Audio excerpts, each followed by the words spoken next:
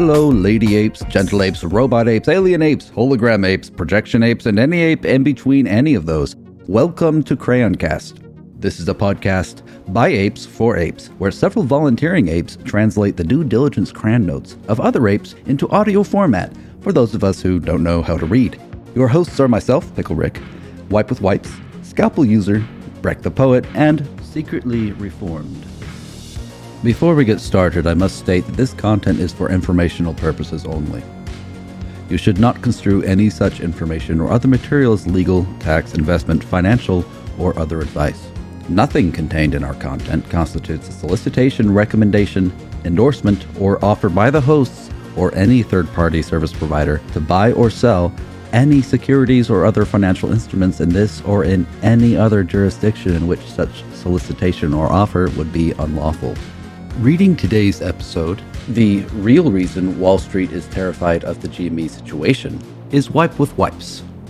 Howdy, fellow apes. This is Wipe with Wipes. You can find me on Reddit as Wipe with Wipes. I'm otherwise a social media ghost. Howdy, fellow apes. This is Wipe with Wipes, back with some due diligence for your listening pleasure. This one comes to you courtesy of JohnnyDagger's. That's user JohnnyDagger's, JohnnyDaggers. And it's from January 31st of 2021. I have been following Gamestop since mid-September, and over that time I have banked myself a 1,300% return in the process. However, the whole time I was a little puzzled with how severe the reactions from Wall Street have been, especially this week. The company had more than 100% of its stock sold short. That's never happened before.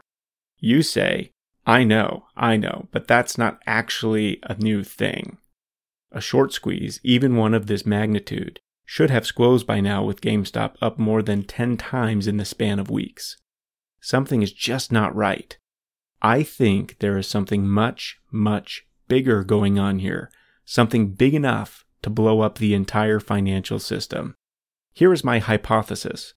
I think the hedge funds, clearinghouses, and DTC executed a coordinated effort to put GameStop out of business by conspiring to create a gargantuan number of counterfeit shares of GameStop, possibly 100 to 200% or more of the shares originally issued by GameStop. In the process, they may have accidentally created a bomb that could blow up the entire financial system as we know it, and we're seeing their efforts to cover this up unfold now. What is the bomb? I believe retail investors may hold more than 100% of GameStop. Not just 100% of the float, more than 100% of the actual company. This would be definitive proof of illegal activity at the highest levels of the financial system. For you to follow this argument, you should go and read the white paper, Counterfeiting Stock 2.0, so you understand how the hedge funds can create fake stock out of thin air and disguise it so it looks like real shares. They use these fake shares in short attacks to drive the price of a company down until they put them into bankruptcy. This practice seems to be widespread among hedge funds that go short. There's even a term for it. Strategic fails to deliver. Counterfeiting shares is extremely illegal, similar level to counterfeiting money. But it's very difficult to prove, and even getting the court to approve subpoenas because of the way the financial industry has stacked the deck against investigations. This completely explains why so many levels of the financial system seem to be actively trying to get in the way of retail investors purchasing more GameStop. It's not just about a short squeeze. It's about their firm's very existence and their own personal freedom. We have the opportunity to put all these people in jail by proving that we own more than 100% of shares in existence. There are 71 million shares of GameStop that have ever been issued by the company. Institutions have reported to the SEC via 13F filings that they own more than 102 million shares, including the 13% of GameStop stock that is owned by Ryan Cohen. Now, I don't know the delay variance on these ownership numbers, but I think there is a pretty solid argument that close to 100% of GameStop is owned by these firms, if not more. Moreover, there are now more than 7 million people subscribed to Wall Street Bets. I know lots of people here are sitting on a few hundred shares that they bought back when it was under $50. Some of us are even holding thousands. If the average number of shares owned by each subscriber is even close to 5 to 10, we have a very good shot at owning a similarly enormous amount of GameStop. Even if the average was just 10 shares per legit subscriber, that puts the minimum retail position at about 30 to 50% of the entire company. GameStop has been on the New York Stock Exchange threshold list for almost a month.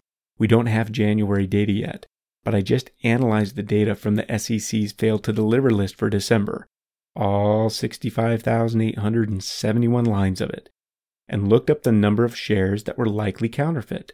For comparison, I did the same for a couple random tickers. Most companies have close to no shares not show up. Of those that do, it's a relatively small number of shares. For example, 2 random companies. Lowe's, with 125 billion market cap, had 13,960 shares fail to be delivered at its highest point that month. Boston Beer Company, which has an $11.5 billion market cap, had 295 shares fail to be delivered. How many shares of GameStop failed to deliver? 1,787,191. As the white papers point out, the true number of counterfeit shares can be 20 times this number. How bad do you think that number will be when we get the numbers for January? I'm willing to bet it's many times that. Look at how that compares to other company stock. And here we have a histogram showing the number of shares that weren't delivered in December on the x-axis versus the number of companies that fall into that bin, the y-axis. And the key piece here is that GameStop is an extreme outlier. It is much further away on the x-axis off to the right than any of the other companies. Most companies fall under 0 shares failed to deliver or a number close to that. And only a handful really start getting into the thousands or hundreds of thousands. I think this explains all the shenanigans going on the last few days. There's way too much counterfeit GameStop stock out there, and DTC, the clearinghouses, and the hedge funds are all in on it. That's why there has been such a coordinated effort to disrupt our ability to buy shares. No real shares can be found, and it's about to cause the system to fall apart.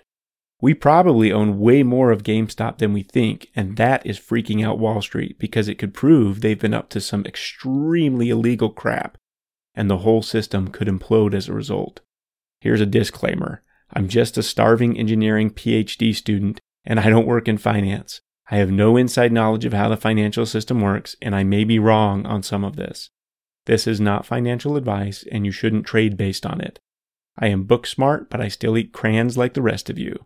Obligatory rocket. Thank you for tuning in today for a little bit of due diligence from JohnnyDagger's. You can find links to the articles referenced, the white papers, for example. They're embedded in the post. You can find this post on DD into GME.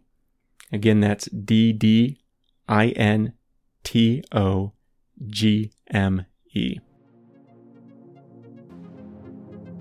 Well, Apes, this is a double feature. We're going to dive right into Ryan Cohen's open letter to the GameStop board of directors, also read by Wipe with Wipes. Howdy, fellow apes. This is Wipe with Wipes. I'm back because I have an exciting article to share with you today. This is the letter that Ryan Cohen wrote to the board of directors of GameStop shortly after Ryan and his investing company, RC Ventures LLC, had made their large purchase of GameStop shares. The letter is dated November 16th, 2020. A couple of housekeeping items here. One, throughout the document, RC Ventures and its affiliates will be referred to as RC Ventures. Two, the board of directors will simply refer to as the board, and GameStop will either be referred to as the company or simply GameStop. I'll try to call out pieces of the letter that are emphasized. There are some components that are in bold or underlined, and I want to make sure that you get the full emphasis of this very direct communication that was sent to the board of directors. Without further ado, to the board of directors. Subject: maximizing stockholder value by becoming the ultimate destination for gamers. Dear members of the Board of Directors, RC Ventures, LLC, together with its affiliates, is one of the largest stockholders of Gamestop Corporation, with ownership of approximately 9.98% of the company's outstanding common stock. Given that our attempts to privately engage with you since the summer have yielded little progress, we feel compelled to send a clear message to the board today. Now this next section is underlined and bolded. GameStop's leadership should immediately conduct a strategic review of the business and share a credible plan for seizing the tremendous opportunities in the rapidly growing gaming sector. GameStop needs to evolve into a technology company that delights gamers and delivers exceptional digital experiences, not remain a video game retailer that over-prioritizes its brick-and-mortar footprint and stumbles around the online ecosystem. It is important to reiterate that we have devoted a significant amount of time to analyzing GameStop's assets, balance sheet, corporate governance, opportunity set, and positioning within the sector. Our investment thesis was predicated upon a few core conclusions, including: Number 1, the gaming industry is experiencing explosive growth, with the global gaming market expected to be $174.9 billion this year and reach $217.9 billion by 2023. Number 2, GameStop has valuable assets, including a strong brand with a large customer base and 55 million power-up members. Number 3, despite GameStop losing substantial market share to forward-looking competitors, the company can still emerge as the market leader and ultimate destination for gamers if the board can set a credible strategy for capturing growth opportunities. We recognize that the board may feel it is insulated from stockholder scrutiny after adding new directors this past spring and seeing a recent stock price uptick, which only came on the heels of RC Ventures filing its 13D. We also understand you may expect that the new console cycle will at least temporarily appear to validate the company's adherence to an outdated business model that is overdependent on brick-and-mortar sales. In our view, all of these assumptions are faulty and short-sighted. We urge the board to give the right level of consideration to our assessment of GameStop's challenges, opportunities, and ideal path forward. Additional detail on all 3 of these points is included in this letter. Section 1. GameStop's challenges stem from internal intransigence and an unwillingness to rapidly embrace the digital economy. Technology is changing nearly every aspect of the gaming world, ranging from the way gamers shop to how they interact and compete with one another. This is why RC Ventures believes the successful and durable players of tomorrow will be technology-first companies that specialize in gaming products, experiences, and services.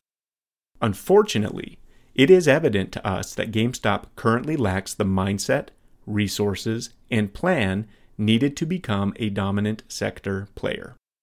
The company remains in long-term secular decline due to its apparent unwillingness to pivot with urgency and grow with gamers. As evidence, stockholders have seen the value of their equity decline by nearly 68% over the past 3 years and decline by nearly 85% over the past 5 years. GameStop is also one of the most shorted stocks in the entire market, which speaks volumes about investors' lack of confidence in the current leadership team's approach. It is equally important to stress that GameStop has failed to adequately keep pace with key industry developments in recent years, including Bullet 1, the transition from physical hardware to digital streaming. Bullet 2, the explosion of mobile gaming. Bullet 3, the shift to purchasing from mass retailers and other online competitors. By not capitalizing on these shifts, GameStop has lost billions of dollars in annual revenue and squandered a massive amount of market share. The board cannot run from the following facts. Bullet 1. Sales have plunged from $9.5 billion in fiscal year 2011 to $6.4 billion in fiscal year 2019. Bullet 2. Annual EBITDA, which is earnings before interest, taxes, depreciation, and assets, has dropped from $839 million in fiscal year 2011, before the last console cycle, to only $111 million in fiscal year 2019. Bullet 3. Net income has fallen off a cliff from $339 million in fiscal year 2011 to a staggering loss of $470 million in fiscal year 2019. Bullet 4. In the two most recent quarters alone, the company has lost another $277 million. Bullet 5. To add insult to injury for GameStop's stockholders, the size of the global gaming market has grown by more than 2.5 times since the last console cycle. Although GameStop's e-commerce sales have increased significantly during the pandemic, annual revenues have declined by a staggering margin over time. The next console cycle's temporary sales bump is not a justification for complacency and glacial transformation. Section 2. GameStop's leadership must promptly pivot from a brick-and-mortar mindset to a technology-driven vision. RC Ventures understands that Chief Executive Officer George Sherman has substantial experience working for large brick-and-mortar retailers, such as Advance Auto Parts, Best Buy, and Target. Regrettably, Mr. Sherman appears committed to a 20th century focus on physical stores and walk-in sales, despite the transition to an always-on digital world. The continuation of the pandemic is only accelerating this transition and, in turn, requiring businesses to take bold steps to compete. Through our private conversations, we have explained to Mr. Sherman and the board that GameStop has the ability to pivot toward becoming a technology-driven business that excels in the gaming and digital experience worlds. But this pivot requires the type of strategic vision that has not yet taken hold in the C-suite or boardroom of the company. If GameStop takes practical steps to cut its excessive real estate costs and hire the right talent, it will have the resources to begin building a powerful e-commerce platform that provides competitive pricing, broad gaming selection, fast shipping, and a truly high-touch experience that excites and delights customers. This is the type of world-class infrastructure that was constructed at Chewy, which is worth multiples of GameStop's current market capitalization. There is no doubt in our minds that GameStop has the flexibility to evolve into a technology-driven sector leader. As you know, Bullet 1, the company's average lease duration is approximately 24 months. Now is the time to identify duplicative, underperforming stores and plan to forego lease renewals. Bullet 2. Non-core operations in Europe and Australia can be streamlined or sold in order to reduce losses and potentially generate cash. While the Australian market has shown signs of life, it is not nearly big or strong enough to offset the losses linked to the company's hundreds of stores across European nations. Bullet 3. In addition, near-term increases in cash flow stemming from the console cycle can also help finance the future, provided that capital is not misallocated to risky initiatives. Bullet 4. Taken together, these factors can fuel the necessary investments that GameStop could be making to delight and retain gamers well into the future. Now in bold, taking the right steps in 2020 and 2021 can enable GameStop to own a bigger share of the market when estimated industry sales explode to more than $200 billion per year in 2023.